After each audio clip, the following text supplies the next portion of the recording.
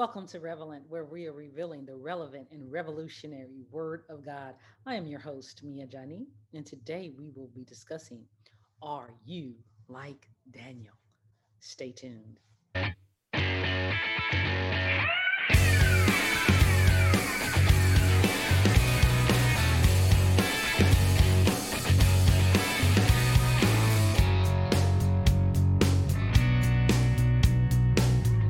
Now we're coming from Daniel, the first chapter. We'll be going through the entire chapter, so stay with us. And it reads, in the third year of the reign of Jehoiakim, king of Judah, came Nebuchadnezzar, king of Babylon, into Jerusalem and besieged it.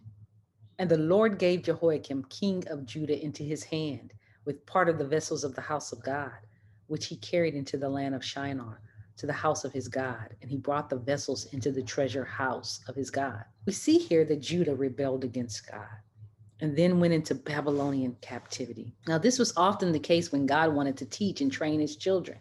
As a result of this, the Lord allowed the king to take Judah and some of the vessels of the house of God. Now, vessels of the house of God in scripture references the containers in which God uses, whether for honorable or dishonorable purposes. But herein we know that God often places his honorable vessels in places wherein he would later want to show forth his glory. Many times he placed his vessels of honor in difficult and strenuous situations to press out of them what he wanted them to produce. But in this text, we see a mixing of the holy and the profane. We see the king, Nebuchadnezzar, taking some of God's holy vessels and mixing them with the treasures of his God. And so you have vessels that are from God with treasures of the house of a foreign God. And this is significant because we, as God's vessels in the earth, must show forth his glory, even in idolatrous and heathen environments. We are called to be honorable and show the world how we stand for Christ, no matter the situation, no matter the place, no matter the circumstance that we may find ourselves in. And we are called into darkness to shine as lights, called to become what God desires us to become, even wherein our surroundings are not ideal. We go into the world and we shine our lights among them, not just with our words, but with our actions as well. And the question is, are we living for Christ as a vessel of honor, for God's glory in a world full of other gods? See, God is a jealous God, and we are commanded to have no other gods before him. But the vessels that were from the house of God being brought among the treasures of his other God is symbolic of what we find ourselves in today. The children of Israel were always placed in captivity when they forgot their God, when they became distracted and lost focus on him. God used their captivity to teach them to refocus on him, no matter where they found themselves, and to not seek another.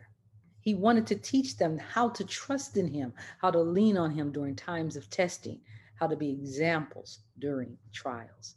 Daniel, the first chapter, third verse. And the king spake unto Ashpenaz, the master of these eunuchs, and we know that eunuchs were those who had been castrated, and that he should bring certain of the children of Israel and of the king's seed and of the princes, children in whom was no blemish, but well favored and skillful in all wisdom and cunning in knowledge and understanding science, and such as had ability in them to stand in the king's palace, and whom they might teach the learning and the tongue of the Chaldeans. Here, the ungodly king told his master of the eunuchs that he wanted children of Israel who were the offspring of leadership. Eunuchs, those who had been castrated and set apart for a certain specific task. And here we have the children of Israel, not just any children of Israel, but children who were reflective of Israel's God, the Lord Most High. The purpose was to re-educate them into learning anew the tongue of the Chaldeans and the culture of the Chaldeans. This was their objective, to cultivate children that would build upon what they had already held. In essence, they wanted to have those that were future leaders to be indoctrinated into the ways and language of the Chaldeans, the culture in which they live. This is common for today, as you see many of today's youth who are being indoctrinated with the culture of today. We saw this uptick of it through the pandemic when they could only communicate through these devices, and on those devices were social media applications which allowed for them to mimic each other and learn the different things that were prevalent in the culture. in a state of captivity. They're being retrained on what is the ways of the culture. And here we see the king Nebuchadnezzar was strategic because he did not choose children who were just already a part of the culture. No, he chose the children of Israel, the king's seed, the princes, the leaders and the spiritual leaders of the next generation, on whom was no blemish, but who were well favored and skillful in all wisdom and cunning and knowledge and understanding science, and had abilities.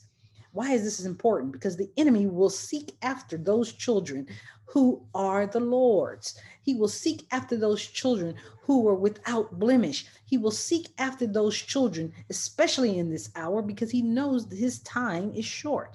He's seeking not unsaved children, but saved children who he can utilize. Because if he can get them, symbolic of him, and get them off track, then he can change a generation.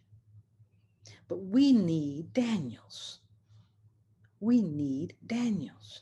And here it says, and the king appointed them a daily provision of the king's meat and of the wine which he drank, so nourishing them 3 years, that at the end thereof that they may stand before the king. Now among those were of the children of Judah, Daniel, Hananiah, Mishael, and Azariah, unto whom the prince of the eunuchs gave names. For he gave unto Daniel the name of Belteshazzar, and to Hananiah of Shadrach, and to Mishael, Meshach, and to Azariah, Abednego. It is interesting that the king desired to change their diet, and the master of the eunuchs changed their names. In essence, he wanted to change their identities. If he could change their identities, he could ensure that they could stand before the king to be used.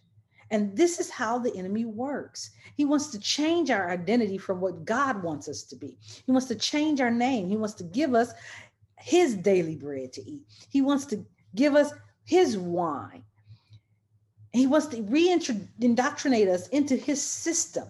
But God, on the other hand, wants to ensure that we hold fast to what we know, hold on to what we've learned, hold on to him, and stand firm in the faith. Yes, we waver at times, but it's important for us to keep going. And even when we find ourselves in the midst of a godless environment, he wants us to set the standard and show forth him. He doesn't want us to allow the environment to change us. He wants us to change the environment. We know what is the right thing to do. And here you see Daniel having a resolve. He purposed in his heart, it says in verse 8, that he would not defile himself with the portion of the king's meat, nor with the wine which he drank. Therefore, he requested of the prince of the eunuchs that he might not defile himself. Here you see Daniel purposing in his heart, making a decision. The Bible says, I hide my word in my heart so that I might not sin against thee. Here we see Daniel, who is bent on not defiling himself.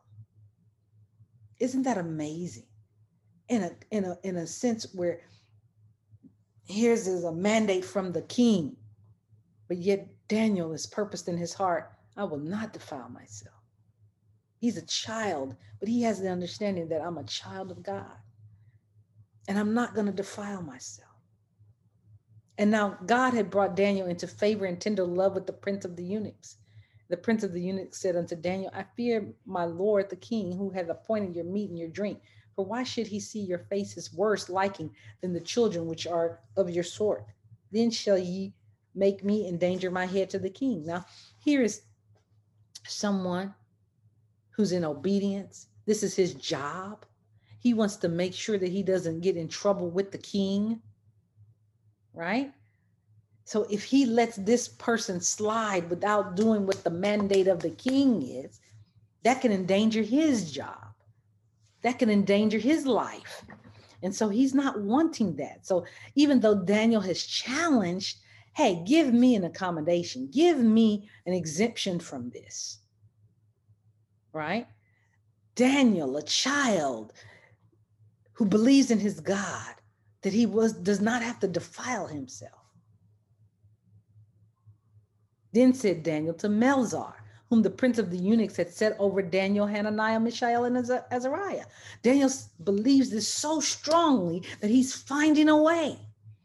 If the prince of the eunuchs won't give it to me, then I'll go to who the prince has put over us. And he says, prove thy servants, I beseech thee, 10 days, and let them give us posts to eat and water to drink. Then let our countenances be looked upon before thee, the countenance of the children that eat of the portion of the king's meat, and as thou seest, deal with thy servants. So he consented to them in this matter and proved them 10 days. And at the end of 10 days, their countenances appeared fairer and fatter in flesh than all the children which did eat the portion of the king's meat. Can you imagine? See, the prince of the eunuchs and the king had made an assumption that their mandate was better. But Daniel did not want to defile himself because that was against what God had commanded. These were children who were drinking wine. He did not want to defile himself. And some would say, oh, wine, that's not the same type of wine. It was like grape juice. But that's not the truth, because we know that Noah got drunk on wine. So this was an intoxicating agent for children to be drinking. And this is what is going on. You know, the enemy wants our children to be on drugs, intoxicated, caught up with the world's way. He wants them to eat portions that he feeds versus give us our daily bread from God. And he wants us to be distracted by the things of this world.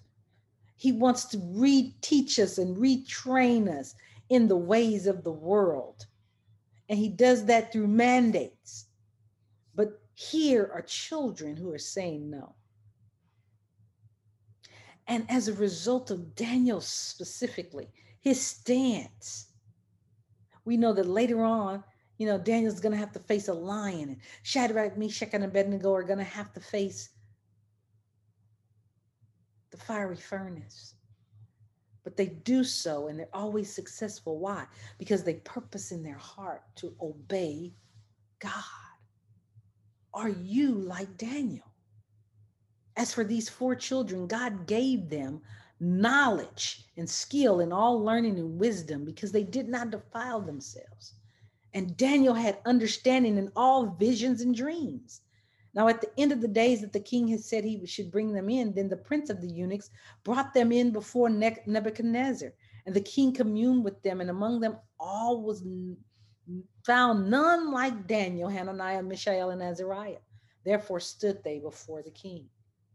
You see, when you obey God, he will bring you in front of great men. When you obey God and you don't defile yourself, he will show you forth as an object of his glory.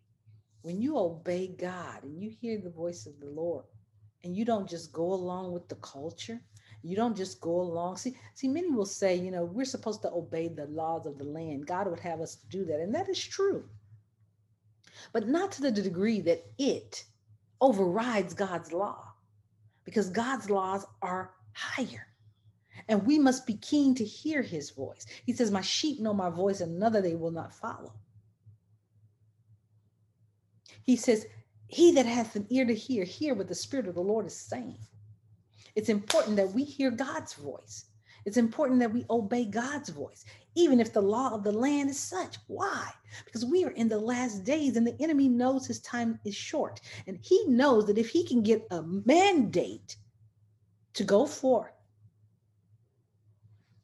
and the children of God bow to the king of the land, then he doesn't have any restrictions to do what he wants to do to the next generation. See, he knows his time is short.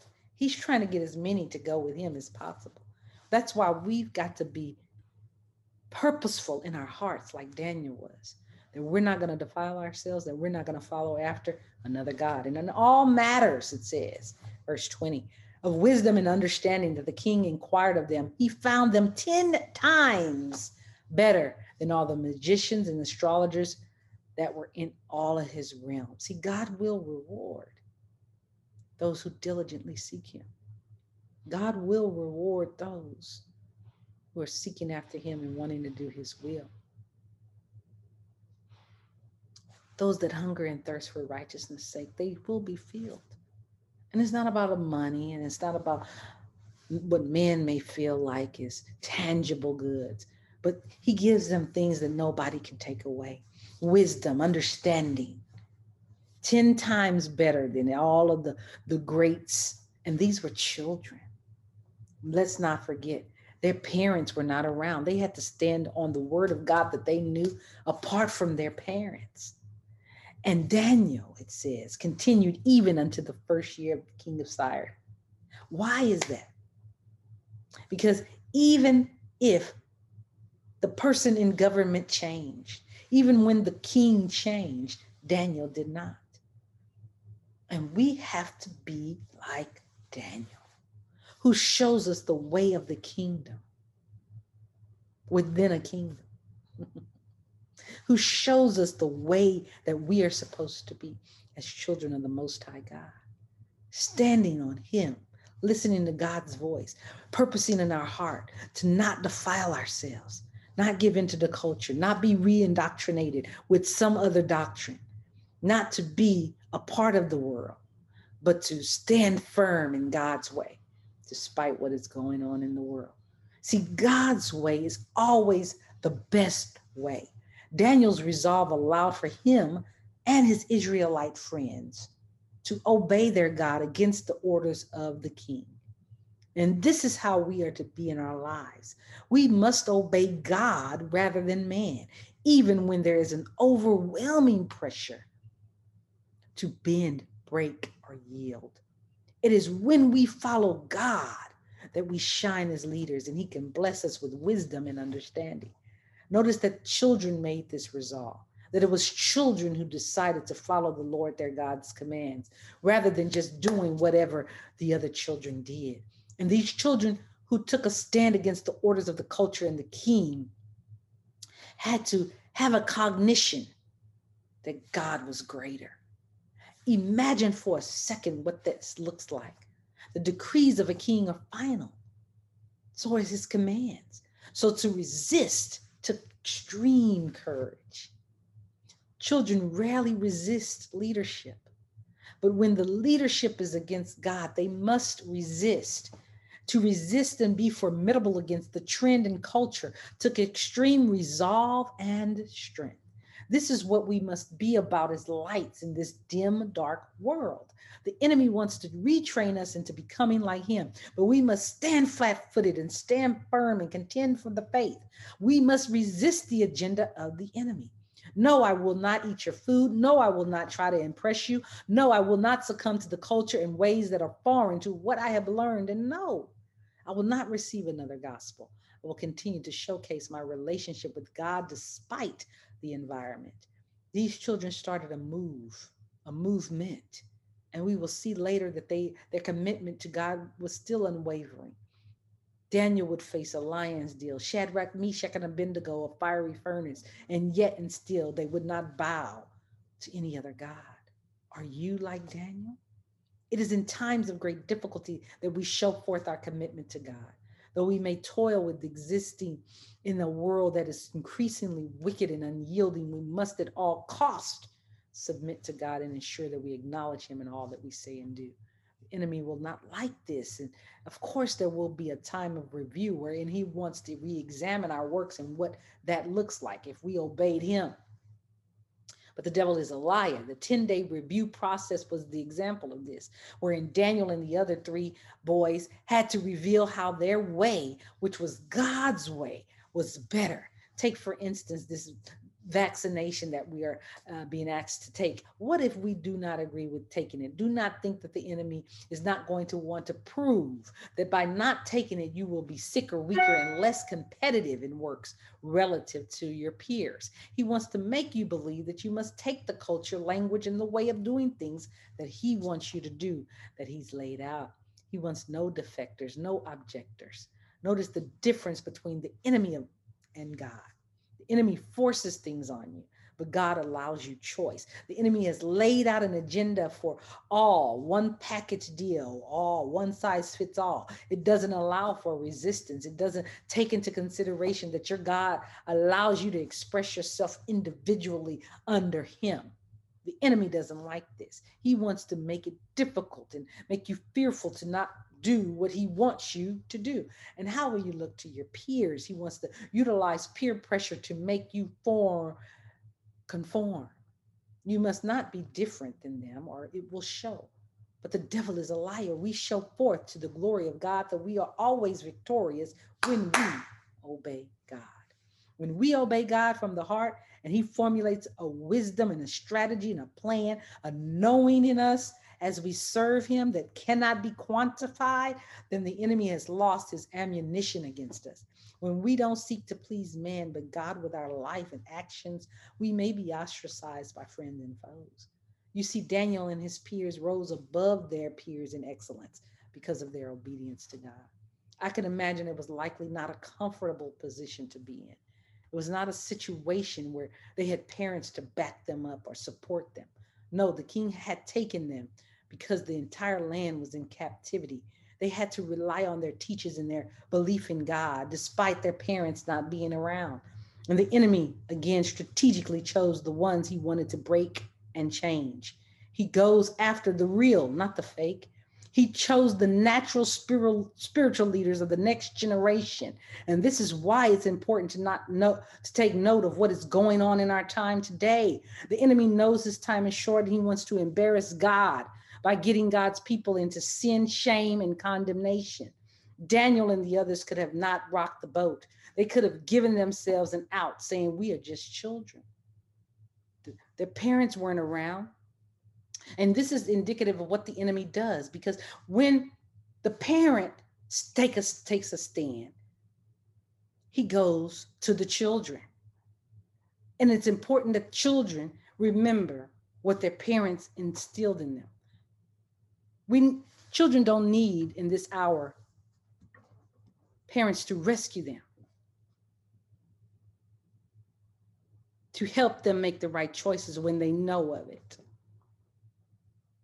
When they become of an age like Daniel and his friends, it's up to them to make a decision, to purpose in their heart, to not be like the culture. They could have said, we need our parents to tell the king we don't want to eat that. However, God in this hour is requiring even children, just like Daniel, to not allow the enemy to change their names, to not allow the enemy to take their identity, to not allow the enemy to take away their relationship with God, to not allow the enemy to form them into a new way of thinking, believing, behaving, and our eating or drinking. The Bible says, when my mother and father forsake me, then the Lord will take me up. Think about it. This king was giving children wine. We know that this was a big deal. Wine is an intoxicant that alters your state of being in reality. Much like any drug, wine in children serves to make them more accessible to evil, to spirits, to demonic forces. The enemy wants the children of this day to be intoxicated and indoctrinated with the world. He wants to take their ability to rise up and become great. He wants to stifle them into being like everyone else, average, and take away their ability to be great. And Daniel knew that if he obeyed God, he would remain in the skillful, the knowledgeable, the chosen state that he had been in. Daniel knew that to begin taking in things that God did not desire for him to take in and ingest was the beginning of a different lifestyle. Who will be like Daniel? Who will reap the blessings and benefits of godliness? It may not be money and monetary, but he gave them skills, in fact, that gave them power within a kingdom.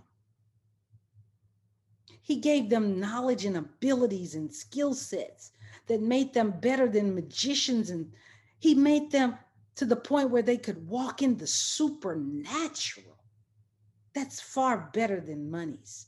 That's far better than clothes. That's far better than kicks. He gave them power. Who will be like Daniel? Who will reap the blessings and benefits of godliness? Who will allow God to protect, God to validate, God to vindicate them when they choose God's way? We need more Daniels. We need young people that are like Daniel, who will rise above the enemy's ploys, seek out a strategy from God, overcome every resistance, and become great in God. Are you like Daniel? Sitting here thinking about my life will never be the same. No, no, no. Since I let the King in, sin no longer reigns. Been born again, and my life has taken new meaning, and I can't seem to fight this feeling that I'm free. Indeed, yeah.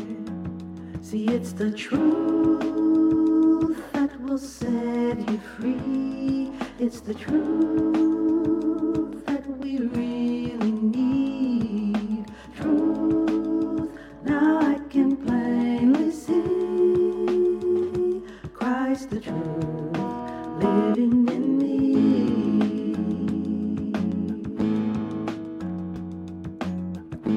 Read his love letter and it's now reading me.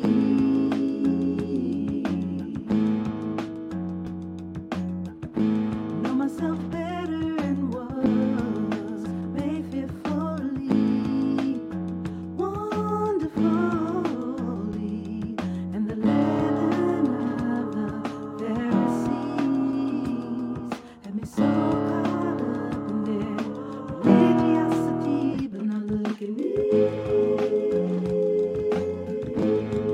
Was blind, but now I see. Ooh, see, it's the truth that will set you free. It's the truth that we really need. Truth, now I can plainly see Christ the truth. It's the truth that will set you free. Truth that we really need. Truth, now I can plainly see Christ the truth.